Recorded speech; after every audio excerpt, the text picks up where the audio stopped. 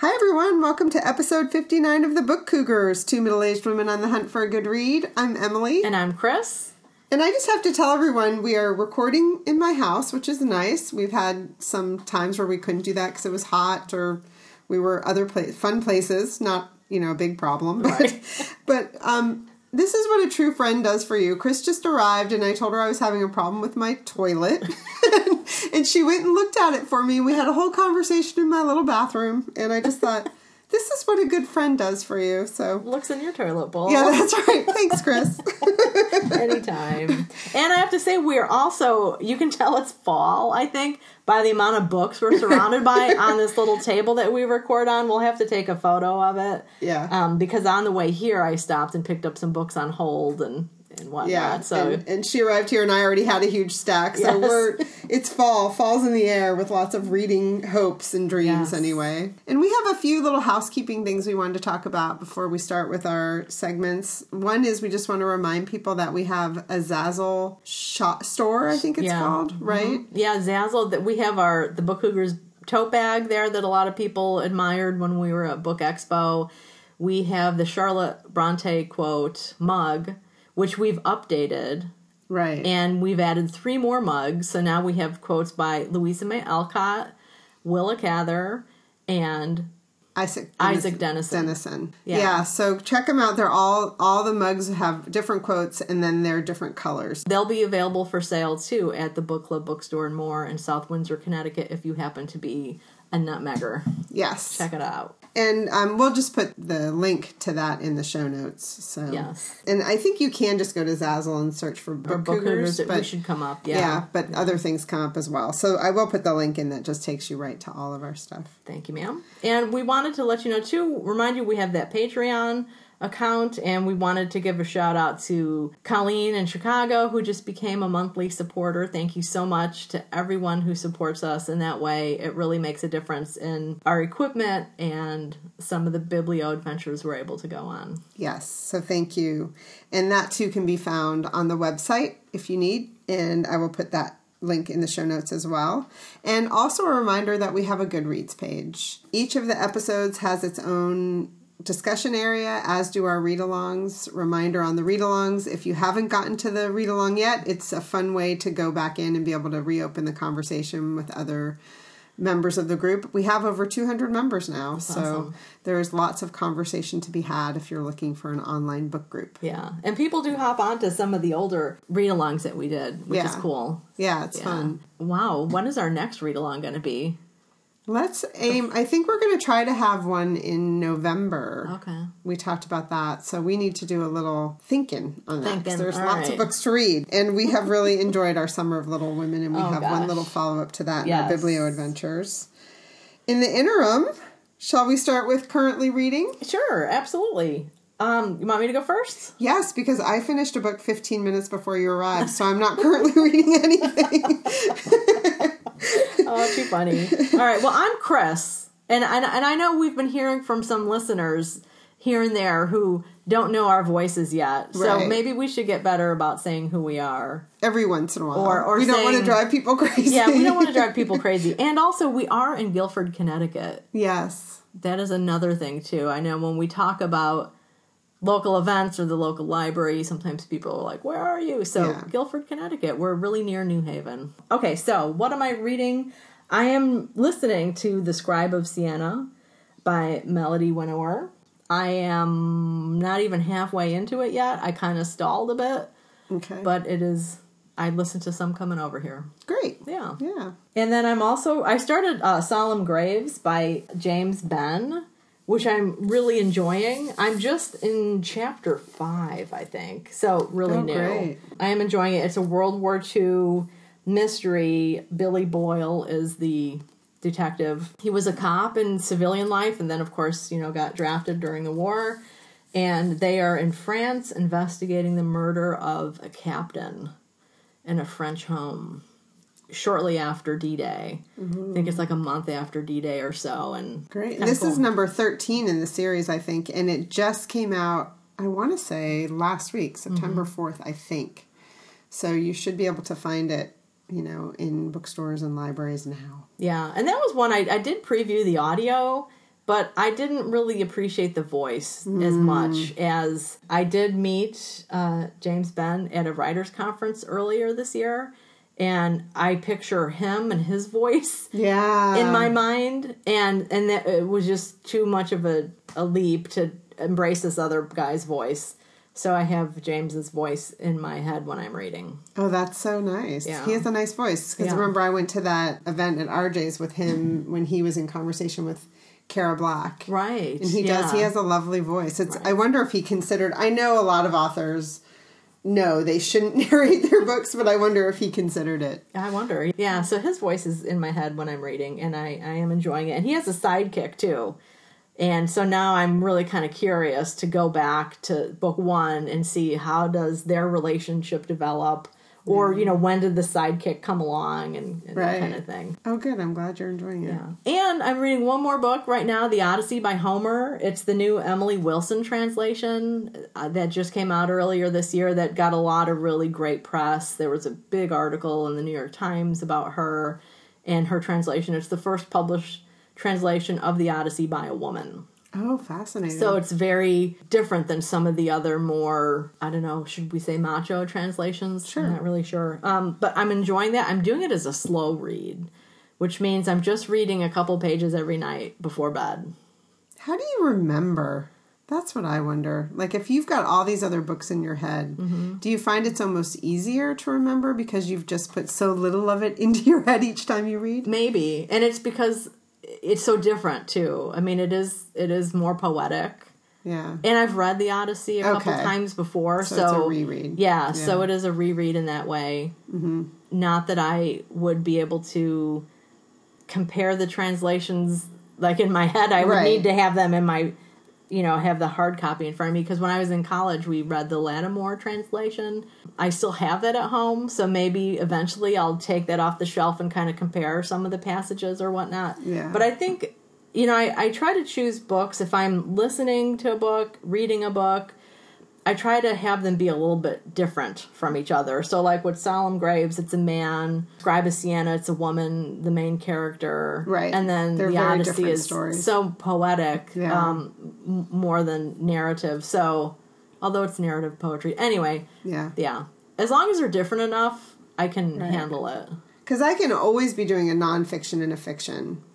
And sometimes I can be reading a hardcover fiction and listening to a fiction and a nonfiction, but that sometimes blows my mind a little bit. Yeah. But you're right. It depends on how different the books are. That's true. Yeah, absolutely. And I mean, I do go in phases where all of a sudden it's just like, holy crap, I have 6 books that I'm reading or whatever, and that's, whoa, way too much. Yeah. And then I'll go through a phase where it's like, one book. I have one mind, I'm going to have one book, and that's it. Yes. So, yeah. Cool.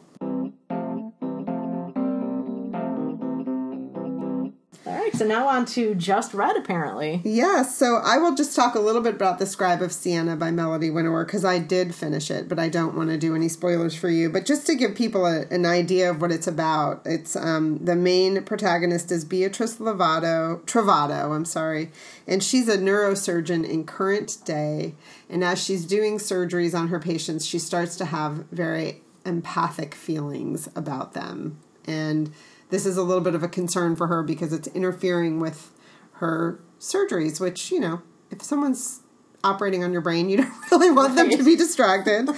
And she is an orphan. Her mother died when she was born, so that's not a spoiler. That happens right away. And she was raised by her brother, who is in Italy doing research. And she ends up going back in time to Siena. And it involves art and espionage and the plague, which she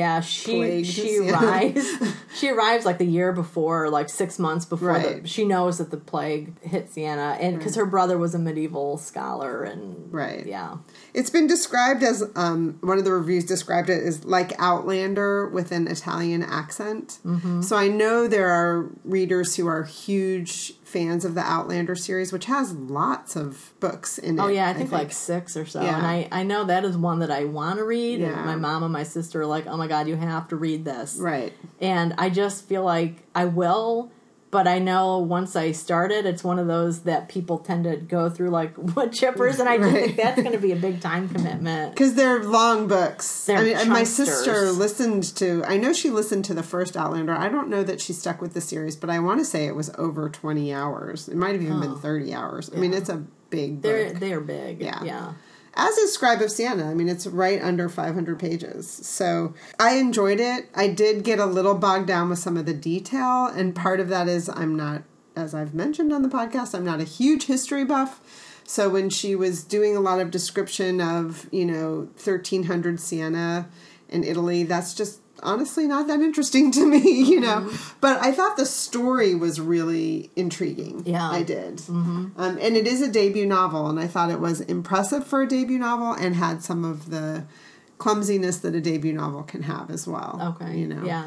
But so I did finish the whole thing, and I hope that you two get through it. I know you're listening to it on audio, and I don't know what that would be like, because I did find myself in certain times skimming. And I love books that go back and forth to different times, and I preferred the modern daytime. Yeah. And there's not as much of that as... Okay. Yeah. All right. Well, the good thing about the audio is you get the pronunciations. Yes. I don't speak Italian, so you get the pronunciations of people's names and the places. And, yes. And you get that flavor of it. Yeah, I could see where that would actually be really fun. Yeah. Yeah. And I also have to just say, I wish there was a little bit more food in it.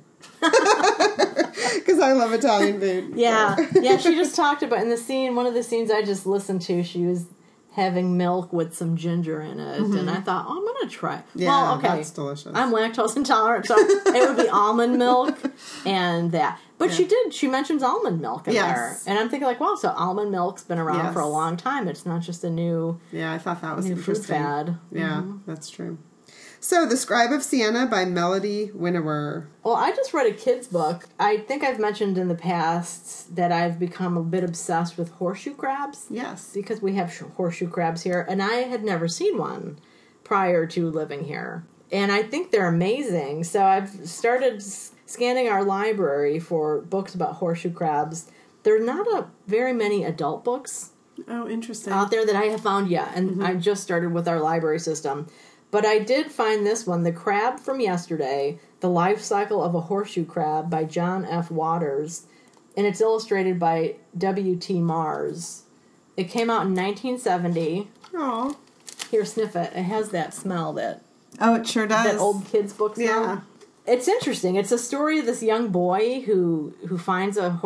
let me back up. It's a story of an old horseshoe crab, an old female horseshoe crab who's coming to lay her eggs and have them fertilized by the male and blah, blah, blah. And along comes this boy, and he picks her up, and he takes her, and he gets 4 cents for her. Some guy's collecting horseshoe crabs for 4 cents a piece, and they just take them to the town dump and dump them.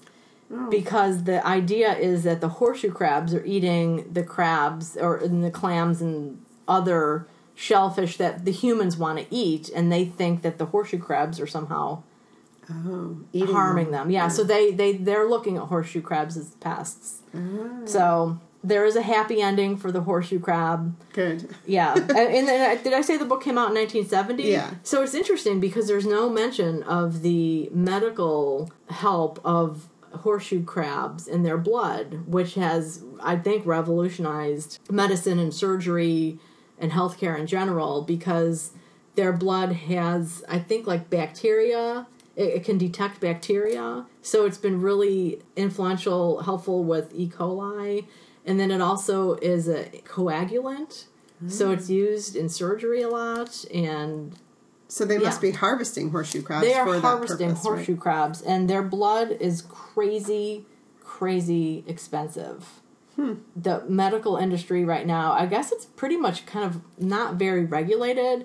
And now the concern of conservationists who are trying to protect the horseshoe crab is, can the horseshoe crab survive this new onslaught on them? You know, they're no longer considered pests. Now they are considered useful for humans in this other way. So they get harvested. And companies, you can Google it. You can see pictures of them strapped into a line with something coming out of them and their blue blood coming out. I think they can drain like 2/3 of their blood or half of their blood, and then they release them again. but there's no way of knowing at this point if those horseshoe crabs that are blood, if they survive once they're released again. And then, it's such a strain for them to be harvested, and then how are they cared for before they get to the lab? And so it's a big issue right now, and they are such an important species, and they've been around since the dinosaurs. Yeah, they're very prehistoric. Yes. For people who've never seen them, they're flats on the bottom, and they have this hard kind of circular shell and then this long tail that comes out of them. But if you flip them over, they have a bunch of claws, is what you call them, right? And they're very claws and legs, prehistoric looking. Yeah, they're awesome. They're just amazing looking. And so that is something to continue to look into, is the horseshoe crab, and because they're considered, what is it called when there's an animal that is considered like kind of like a beacon to the whole system, the health of a biosphere? I don't know. There's a name for them. I can't think of it right now. But, if that animal starts going down, there's a bigger problem in that environment. Yeah, more to come about the horseshoe crab, because I did pick up a book today that came in at the library I'll talk about in a later segment.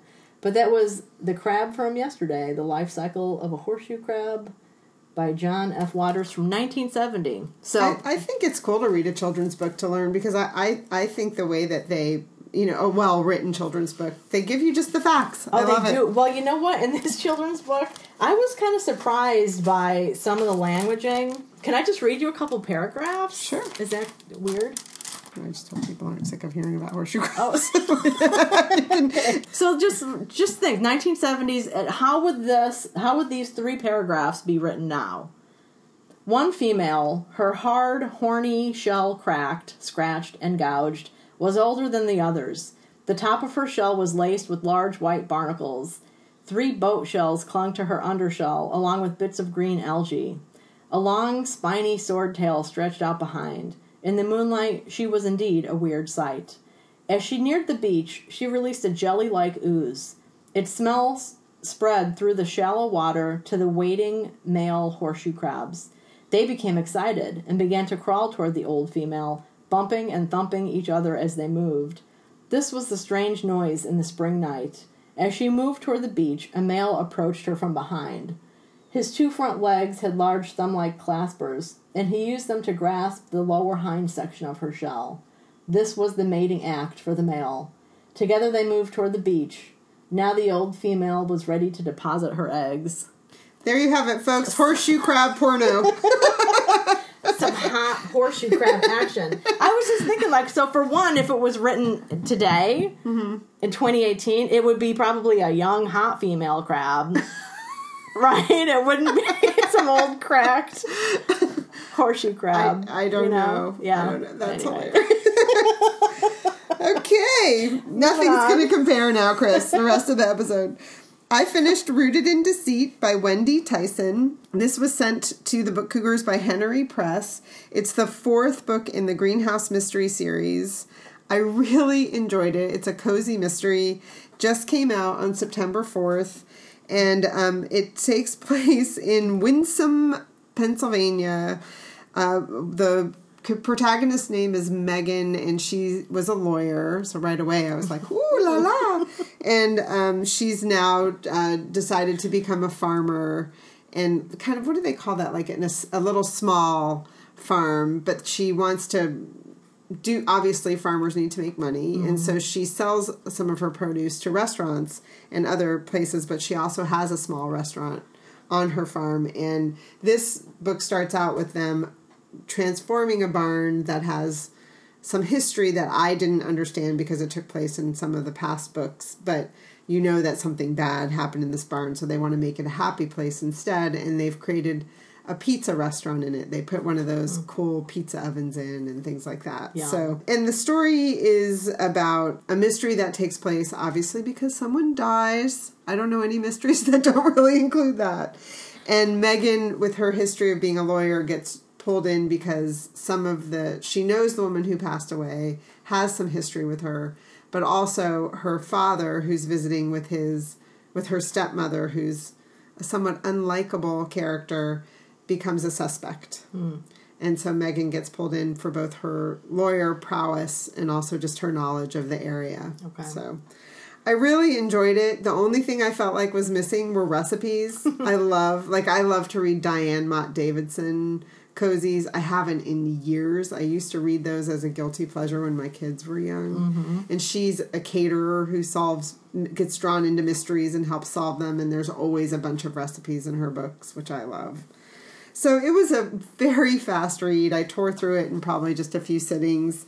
And it did make me want to go back and start from the beginning of the series. I don't honestly know if I'll have time. Yeah. But I really did enjoy it. Rooted in Deceit by Wendy Tyson. Well, the other book that I read was The Collide, which is the third and final book in Kimberly McCrate's The Outliers trilogy. And I really just kind of ripped through that trilogy. You know, the book 2 had such a cliffhanger. Mm-hmm. And I just started it right away. I can't remember the last time I read 3 books in a row by an author, whether it's part of a trilogy or a series or anything like that. Usually I'll kind of space them out. And they're not short books. No. You know, they were like definitely in the 300s. Like, I'm not sure how many. The Collide, everybody, is the book I finished 15 minutes before Chris got here. I picked it up at the library yesterday, and I finished it today. And it's 326 pages. Because I read them on my e-reader, so I wasn't really sure. Yeah. And you know, it's that tricky thing with the e-reader, too, that shows you what percentage you have left. And like with that cliffhanger, I was like, no fucking way. Yeah. You know? And then because there were still like some, you know, a couple percent left, but that was all the acknowledgments and then some of the promotions from the publisher. So I was like, oh man. So I, you know. Have you ever been totally tricked with your e-reader where you think you're at like even lower, like, you know, 92% and you think you have a ways to go, but unbeknownst to you, there's the introduction to the next book at like 2 chapters of the next book or something. So you finish and you're like, what? Exactly. Yeah. Yeah. It's so nice. As opposed to the opposite. Like, oh my God, how much longer do I have to go with this sucker? So anyway, I really enjoyed The Collide. I love the trilogy in general. I can't wait to talk with her. We're going to be doing the event tomorrow after this episode is live. But I love the whole concept of the outliers. And I don't know how much of a spoiler we want to give at this point. Well, just so everyone knows, I as well read the trilogy, so we can talk about that a little bit. I listened to The Outliers and The Scattering, and then I read The Collide. So it was kind of an interesting experience for me to do 2 on audio and then read one. Mm-hmm. I wanted to say in general, I think you and I have talked about this, that it's also interesting to get to a cliffhanger and be able to get the book right away. Right, You know, because we both binge read, just like how you binge watch now on television, you know. These were things we didn't used to be able to do. You know, you'd watch an episode of a television show and sometimes there'd be a cliffhanger that you remember you had to wait for the next season to come out. Yeah, like when JR got shot. Right, exactly. Exactly. Yeah. And the same with, you know, the Harry Potter series was like that for me because I was reading them at the time they were coming out and you had to wait a year for another book to come out. And then I think of the Game of Thrones devotees where, I mean, doesn't he take like 8 years or something between he takes longer. He usually misses his deadlines. Okay. So, yeah. So we got to, you know, get to that cliffhanger in The Scattering and then just like I scurried to the library and was lucky to find a copy. So it's funny. Yeah, I was talking to Cindy who owns the book club bookstore and she was like, you're lucky that you get to read them that way because she did not get to read them that way. So maybe we should just give a really, it is a tough series to talk about because you don't want to give any spoilers, but the overarching idea of The Outliers, do you want to Well, the overarching idea is that there is a young woman, she's a teenager, she's in high school, whose best friend, they've been having struggles as friends, kind of goes missing. And her father is implicated a bit because he's a scientist, and you find out there's been some research going on with people's abilities to empathize, to have really strong powers of empathy to the point where some people speculate maybe it could be ESP even. There's a military component, dark military matters, a political component. So with some of those pieces of the trilogy, you get a really good vibe that it could be happening. Right. Because, these secret military there are projects that are going on. Yeah, there are always tests going on. And how amazing it could be to have that power and to train other people maybe to have that power or to harness that power. So then even within people who are aware of the potential of this ability that some people have, they want to harness it in different ways. Right. So there is also some religious fanatics as well as the mean, evil political people and nasty military. So, right. Yeah, and then it's a kind of a chick power book, too. Like, young girl empowerment, trusting yourself, doing scary things. Yeah. And there are boys in the book as well. There's a boyfriend and some other guys. The brother. The brother. I like the brother. It's Wiley, who is the main character, and her brother. I don't remember. Gideon, that's right. Yeah. I like their relationship. Yeah. And what happens with them. It's also interesting because it made me think about how in Disney movies, the parents are usually the mother is dead, and the parents are either totally not a part of it or they're dead. Mm-hmm. And in this book, the parents are kind of mysterious. Mm-hmm. You don't know if they're good. You don't know if they're bad. Yeah. You don't know if they're alive. You don't know if they're dead. Right. It's very complicated. Yeah. So I actually really liked that part of it. And it is very focused on the kids and the kids having to come together. And there's a lot of twists and turns and you don't know who to trust. Exactly. And I really did enjoy it. Yeah. And they say, I think when I was reading reviews that they recommend from 12 to 16. So it's not a young adult book. It's teenager and up, I would say. Yeah. But as an adult, I enjoyed it. I haven't been interested in a YA series since probably The Hunger Games. Okay. So it was fun. See, and even with The Hunger Games, I only read the first one just to kind of see what it was about. Yeah, I read them all. Did you? Liked them. Yeah. Yeah. I think what happened to me is I read the first one and I was late to the game and then I watched the movie. Oh, and I think I should have probably read all 3 books and then watched the movies. Because, that visual thing can really take you in different directions in your head. Yeah. As you're reading then subsequent books. Yep. So, and Kimberly McCrate's a lawyer. Yes. So there's your ooh la la moments as well. Although I will say she had a lawyer in there that was a little suspect, so. Sketchy lawyers. Sketch lawyer. Yeah, but it was really cool. And I think I can imagine that this is a good mother-daughter book club read because there are a lot of things that you could talk about that are definitely real-life situations. Yes. Yeah, so we'll have more because we're going to be at her event tomorrow. We'll have more to talk about. Yeah, in episode 61, I believe it will be. Yes. Biblio Adventures. Yes. Well, we had one when we finished recording episode 58, which was we moved to my couches and watched Little Women. 1933. 33. With Katharine Hepburn. Yeah. Which we feel very close to her because, she lived in Old Saybrook, which is just down the road. Yeah. And there is the Kate. Right.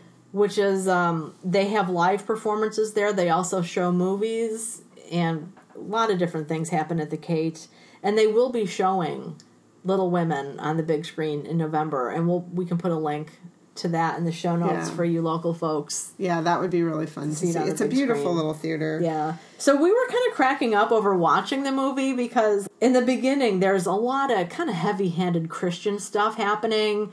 Christmas carols, the Christmas charity, like it's Christian. And we're like, wow, that's a little kind of heavy-handed in some ways. And then it gets to the scene where Jo is selling her first book, and she walks out of the press, and the name of the press is Spread Eagle Press.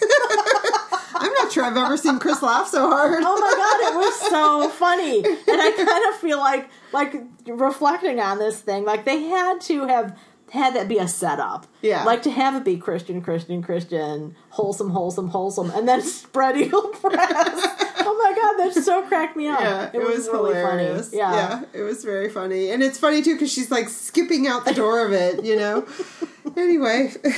Yeah, that was really wonderful. A good scene. And I really enjoyed it. I mean, it was, I always love movies of that era because I think the clothing is beautiful. Like, things seem more well made in a certain way, you know, so I thought that part of it was enjoyable to watch. Mm-hmm. I'm not sure how I felt about one of the things. What was the characterization of, why can't I think of the guy she ends up marrying? That's terrible. Professor Bear. Professor Bear. The first scene, he's dressed as a bear, yes. which was hilarious. When he's first introduced, he's like crawling around on the floor. With a bear head on. With a bear head on. Chasing kids. He definitely didn't look like how I had imagined him to look when I was reading the book, you know? Mm-hmm. But other than that, I thought all of the characters were pretty, what's the word I'm looking for? Like appropriate? Appropriate to what they felt like when I was reading it. Yeah. What did you think? Yeah, I thought so too. I liked Laurie more than I thought I would. Mm-hmm. His characterization. And yeah, I enjoyed watching it. I love Katharine Hepburn. And I could see why a lot of people have considered her their Jo. Mm-hmm. Just the way she moves. She moves so naturally like a tomboy because she was such a physical actor. There's a great movie called Holiday with Cary Grant and Katharine Hepburn. It's one of Cary Grant's first movies, and she was a star already. And they do a lot of tumbling and acrobats in that movie, and they do their own stunts and stuff because he was also very physical and very much a physical actor, and so that's a cool movie. So I don't know, she was spunky. She was totally spunky and had that attitude and that edge, and I could see how some people also then say it's a little bit over the top. But I think some acting was over the top in the earlier days of film. Yeah. Because they were trying to convey subtle things to an audience that maybe they didn't... The audience wasn't as sophisticated as it is today in terms of movie watching. Right. Because they didn't have the history of movie watching behind them. Yeah. To pick up on subtleties, right? Yeah. Could that be? I think that's true. Okay. And I remember they had been silent movies, and now they were able to talk! Yes. That was so much fun. And I wanted to say one more Louisa May Alcott thing. So apparently, remember I read Transcendental Wild Oats, which was Louisa May Alcott's humorous take on Fruitlands, which was her dad's, Branson Alcott's, experimental utopic community. Right. And there's a scene in there where the dad, Fruitlands is closing down, his partner leaves, and he takes to his bed for like a week and doesn't eat and doesn't drink and just keeps his head turned to the wall. And we talked about that scene in whatever episode it was, and thinking that it was just for, dramatic effect. But that really happened. That's what Branson Alcott really did in real life. Wow. He took to his bed after Fruitlands collapsed. Wow. And his dedicated wife and kids had to try and pull him back into life. Right.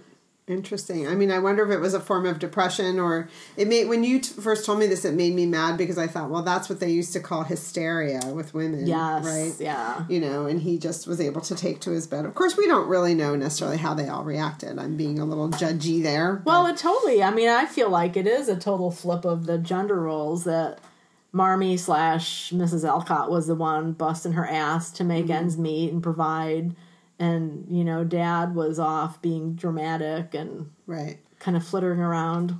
Yes, but I will grant him that he's the one who had the idea for recess, which children today still enjoy. So I give him a little cred for that one. Well, and he did support his daughter's ambitions. I mean, and that is totally commendable, absolutely, that he supported his daughters and whatever their interests were in educating them. And he built Louisa's first desk there in her room. That's pretty cool. Yep.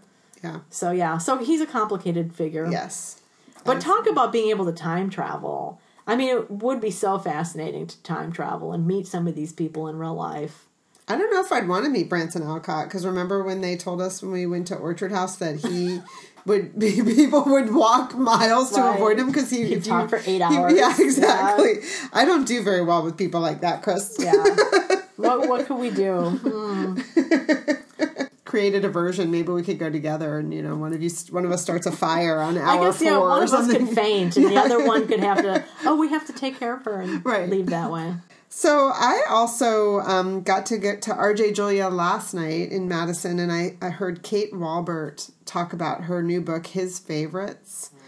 She was introduced by Roxanne Cody, the owner of the store, who's not, I don't see her that often at the store anymore, so that surprised me. Oh, the big gun was there. The big gun. And I didn't realize that Kate Walbert's a local. I had no idea. I guess she lives in New York City, but I think she has a house in Stony Creek, which is just down the road. So there was a big local contingent there that were obviously her neighbors and knew her well, you know. Cool. It started out a little slow for me. I mean, Roxanne did a great introduction, and then what Kate did was she just opened the book and started reading. And that's hard for me. As I've mentioned, I don't love when authors read, but also I've just found the more events I go to, if they at least introduce their reading, it sets the tone for me a little bit. And it was a very tough, she read the very beginning. It's very hard. And then she closed her book and she said, "Any questions?" And it was kind of like, you know, just silence across the room, which, you know, the first question's always slow to happen, usually, you know, no matter who the author is. But this one was like, here, I'm going to punch you all in the stomach. Does anyone have a question? You know? And the book, I have not read the book. I cannot wait to read it. The basis of what she read, which was the very beginning, so this isn't a spoiler, was that a young woman causes her best friend's death. And then spends, obviously, the rest of her life impacted by that. But there's also some version of what Roxanne referred to as a Me Too movement sort of idea, in that the woman then ends up in a relationship, an unhealthy relationship, I believe, with a professor, a student-professor relationship. And some of that has to do with her, I hesitate to say weakness of character. That's probably not a good way to say it. Her struggles with her foundational experience is probably a better way to say it. That she maybe is more apt to fall for a relationship that's unhealthy. So that is my understanding of what the book is about. I have read her book, A Short History of Women. She is very spare with her writing in a way that I really appreciate. Not overly detailed, very precise paragraphs and sentences that make precise paragraphs. So it made me want to just walk out the door and read her book. But sadly, I was in the middle of The Collide, which I couldn't put down. So it is definitely moved higher on my TBR. I believe it just came out. Okay. One of the other things I just wanted to mention, that when Roxanne was closing the evening, you know, she made mention that there's a lot of noise in the world right now. And I think she was referring to, obviously, you know, political noise and things like that. But also what she was also saying is that some of this noise is leading to very big books that everyone's talking about. Mm-hmm. Like Fear is the one I'm thinking of. Yeah, by Woodward. Yeah. And she said, you know, great, let's all read, you know, any book we want to read, but let's not forget about some of these quieter books like Kate Walbert's, and let's be cheerleaders for those books because they're really important to read as well. Yeah. And I thought that was a really good point. And, you know, I think here at the Book Cougars, I'm proud to say that I think we are cheerleaders for a lot of different kinds of books. Absolutely. But I think this is definitely one people would do well to read, you know. Yeah. So sounds good. Yes, his favorite's Kate Walbert.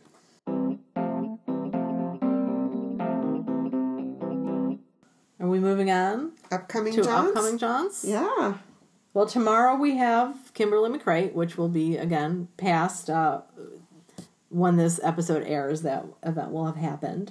There are some cool events coming up. You want me to just list a couple that have caught my eye? Yeah. So there's on Monday the 17th at RJ Julia Madison, Joseph Olsham is going to be there. Black Diamond Fall is the name of his new book coming out. It's a mystery, and it is set in and around Middlebury College in Vermont. Ooh. And the cover is like of a snowy scene with ski tracks, so that totally sucked me in. Just, you know, I'm a sucker for a good cover. Yes.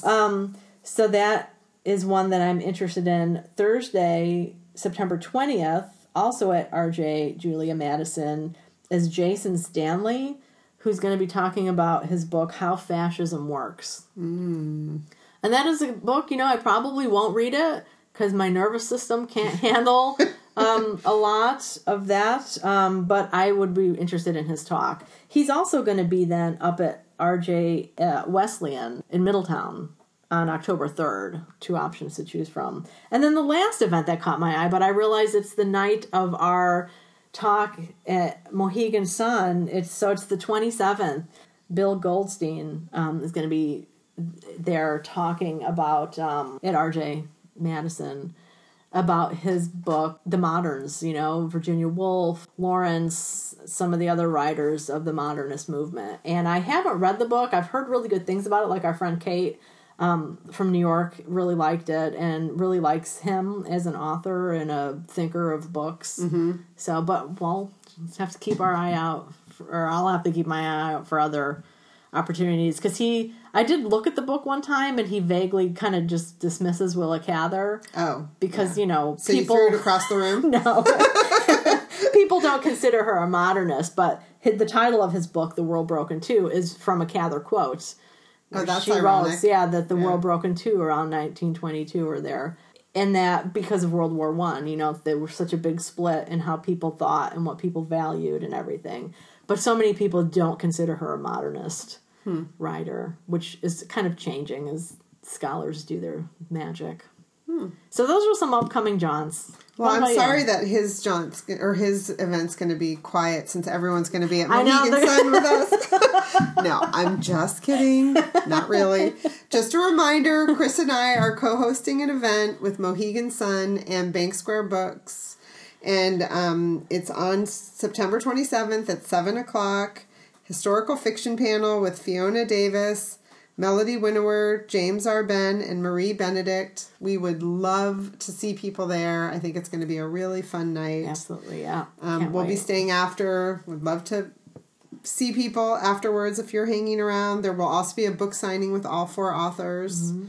So come, please. Come on out, yep. Yeah. And then the only other thing I have on my radar is the Boston Book Festival, which isn't until October, but October's not that far away now. Yeah. October 13th. And I have wanted to get to that since I moved here, and this is going to be the 4th opportunity, so I think it's time to go. Yeah. I would love to figure out a way to meet up with some people. I know Linda Johnson, our friend from Booktopia, has started on Fans of Booktopia, I think, a question series, like, who's coming? Mm-hmm. So maybe we can capitalize on her beginning research and see who's there and try to meet up with some people. I'm pretty sure it's one day, October 13th. It's free with the exception of 2 ticketed events. The tickets aren't expensive, but I do think that they sell out every year. Okay.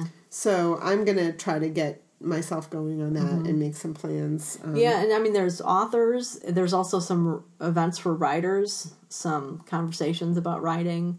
Cool. I started looking at the schedule myself because I'd like to go. Do you think you'd go up for the day, or would you stay overnight? Or I think it depends on if I go with you or not. Okay. So we'll talk about that.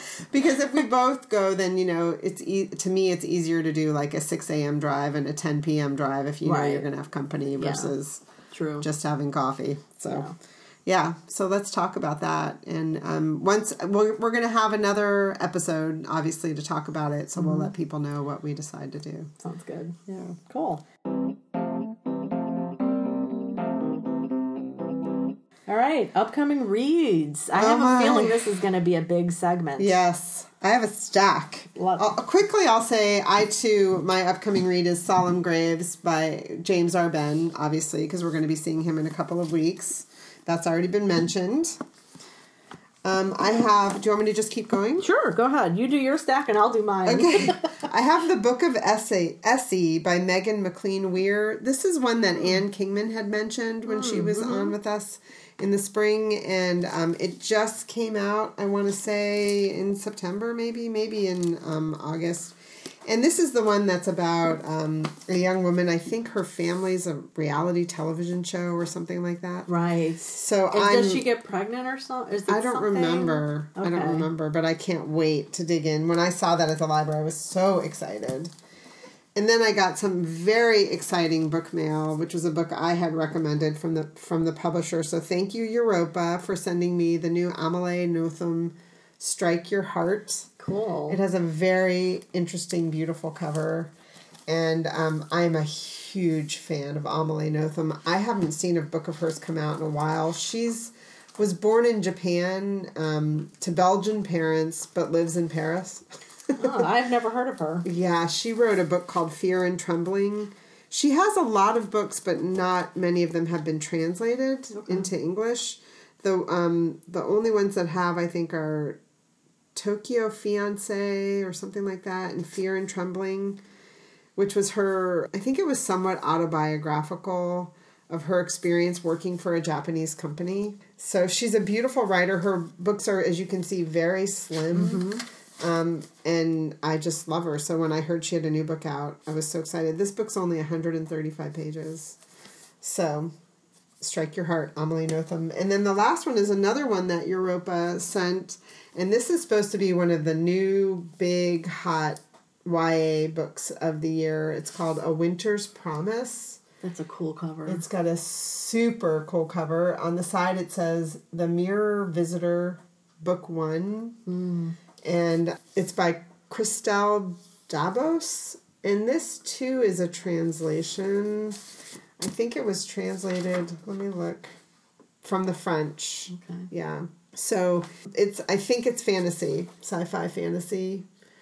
And I will tell you more because I want to dig into it. Excellent. So are you going to start that one next, do you think? I probably will start, well, I'll probably start the Solemn Graves. Oh, okay. Because I'm on deadline for that one. Although I might sneak in Amelie Nothomb's book since it's so short, and I love her so much, and I've had it for like a week and haven't. So I probably will, actually, I will do her book and then Solemn Graves. Yeah. Cool. Yeah. All right. So that's my stack. Well, my stack, I got a copy of Seaweed Chronicles, A World at the Water's Edge. It's by Susan Hand Shetterly, and it's a book about seaweed. Wow. We live on the shoreline. We see seaweed all the time. Our friends John and Deb were in from Chicago just a couple weeks ago, and we were floating around in the water one day. It was really friggin' hot. And, these lovely green pieces of seaweed were floating by, so John and I took one, and we were looking at it and decided to eat a bit of it and chewed on it, and it was very plasticky. I spit it out. John swallowed. He was like, oh, great. As far as I know, he's still alive and kicking. But, I like sushi, and it looked like that kind of, who knows what kind of. So my whole point being, I had heard about this book, and then as soon as I put that piece of seaweed in my mouth, I thought, I really need to get that seaweed book. So I got it. That's what I love about you, this Chris. winter. Well, there's a kelp business in Stony Creek. Oh, wow. Yeah. Right in Stony Creek. That's cool. And they think it is the new kale. That's how they sell themselves. Well, when I worked at the health food store, we had a lot of seaweed-based foods and snacks. Yeah. Like you can get dried seaweed just to have as a snack. Oh, yeah. And obviously it's used in sushi and everything. And it is a staple, especially in Japan and other Asian countries. Yeah. So that will be one. On the way over here, I picked up a book. I mentioned earlier that there are not a lot of adult books about horseshoe crabs earlier, but here's one that I found. It's called Horseshoe Crabs and Velvet Worms, The Story of the Animals and Plants That Time Has Left Behind by Richard Forty. And it is a big old hardcover book about horseshoe crabs and some of these other really ancient animals. It has some pretty cool color pictures in here too. Yeah. So I'm looking forward to that. I also picked up another book that came in on hold today, Behold the Dreamers, a novel by Imbolo Embu. And that's been on my list for a while. Yeah. Yeah. This one, I think I got this one because one of the booktubers I follow, Mel of Mel's Bookland Adventures, I think that's the title of her channel. She does a monthly international reading club, book club. Fun. And so every month she chooses 3 books from a certain country and then has her followers vote on it. She has a Goodreads page. And so followers vote on which book they're most interested in reading. And this was one that's coming up. I don't know if it's the September or the October book. Okay. But it sounded really good. Yeah, that one's been on my radar for a while. Yeah. And then while I was at the library, The Witches by Stacy Schiff was on display, of course, because, Halloween, October is right around the corner. And this is the book I wanted to read when it first came out and never got around to it. So I grabbed it. We'll see. It's about the Salem witch trials in 1692. Wow. I still want to get to Salem. I'm dying to get place. there. Yeah. Totally go with you. Yeah. Maybe we could go, if we go to the Boston Book Fest together, maybe we could, stop on the way up or down. Yeah, we're not going to have time for that day. Dare to dream. Dare to dream. I always want to add more. I know. All right. Well, we can always just go up for a day sometime. Yeah, I would love to do that. Now, this is a book that Emily just handed to me. Apparently, the publisher sent it. I am super excited about it. It's the new book by Carlos Ruiz Zafón, The Labyrinth of the Spirits. Just came out. It's hot off the press. I've seen other people talking about it. Actually, it's September 18th. Yeah, I don't think it's out. So, sorry. It'll be almost out. It'll be, I guess, coming out the day that this episode goes live. Right. So, and if his name rings a bell, this series started with The Shadow of the Wind, which I know is a lot of people's favorites. And I was telling Emily, because she was like really pleased, I think, when my eyes got as big as saucers when she held it out. I was like, oh my God. But my friend Missy, who I worked with at Borders, we'd all be recommending books to each other all the time. But she said to me one day, she's like, you have to read this book. And I think it was an ARC at the time. I was like, okay. Like, Missy told, she's like, she laid it down. So I read that book and I loved it. It's one of those books that has everything that certain types of book lovers love. An ancient, mysterious library. It's set in Spain during the Civil War years. There's a little bit of a ghosty element. So it's a lovely book. Involves a bookstore as well and an author who mysteriously disappears. It's just a great book. So, and I love books with bookstores. Yeah, I've read the other books related to these characters. And he had said, I remember reading an article by him years ago saying it's not a series. It's like not a trilogy or a quad, whatever it would be. But they're different they're the same characters at different times. Okay. So he didn't want it to be looked at as like a series kind of thing. Yeah. So I read, is this the fourth one? I'm not really sure if this is the third or the fourth. So there's A Shadow of the Wind, The Angel's Game, The Prisoner of Heaven, and then now this one, Labyrinth of the Spirits. Yeah. Yep, so we'll see. I mean, I loved Shadow of the Wind so much that I got my hands on a first edition hardcover. That's saying something. And I don't really collect books anymore in that way, but some of my beloved ones, I do like to get hardcover first edition when possible. So are you going to start with that one then? What are you going to start with? Well, I am. I just started The Solemn Graves. Right. I don't know. It's so hard to say, because this is a chunky book. It is. Let's see, what is this one? This one is, 801 pages. Yeah. Yeah. So, I don't really know. But it's by Harper, so thank you, Harper, for sending us a copy. Yes. Definitely appreciate it, and it will be read. Well, you guys will have to tune in. Now, we are going to have our episode 60 is... Should we talk about this? Yeah, sure. Episode 60 that's coming up after this episode, obviously, because we do things in numerical order around here. It's going to be a conversation with our mystery man, John Valerie. Right. And then 2 weeks after that, 61, we'll be back with one of our regular episodes. Yeah. Yep. So until then, everybody, happy reading. Thanks for listening to The Book Cougars with Chris Wallach and Emily Fine. To keep the bookish conversation going online, join our Goodreads group or connect with us on social media. If you'd like to contribute to our hunt for a good read, you can donate on Patreon. And if you have a minute to review us on whatever app you use to listen to us, we appreciate it. It can help other listeners find us. Thanks, everybody.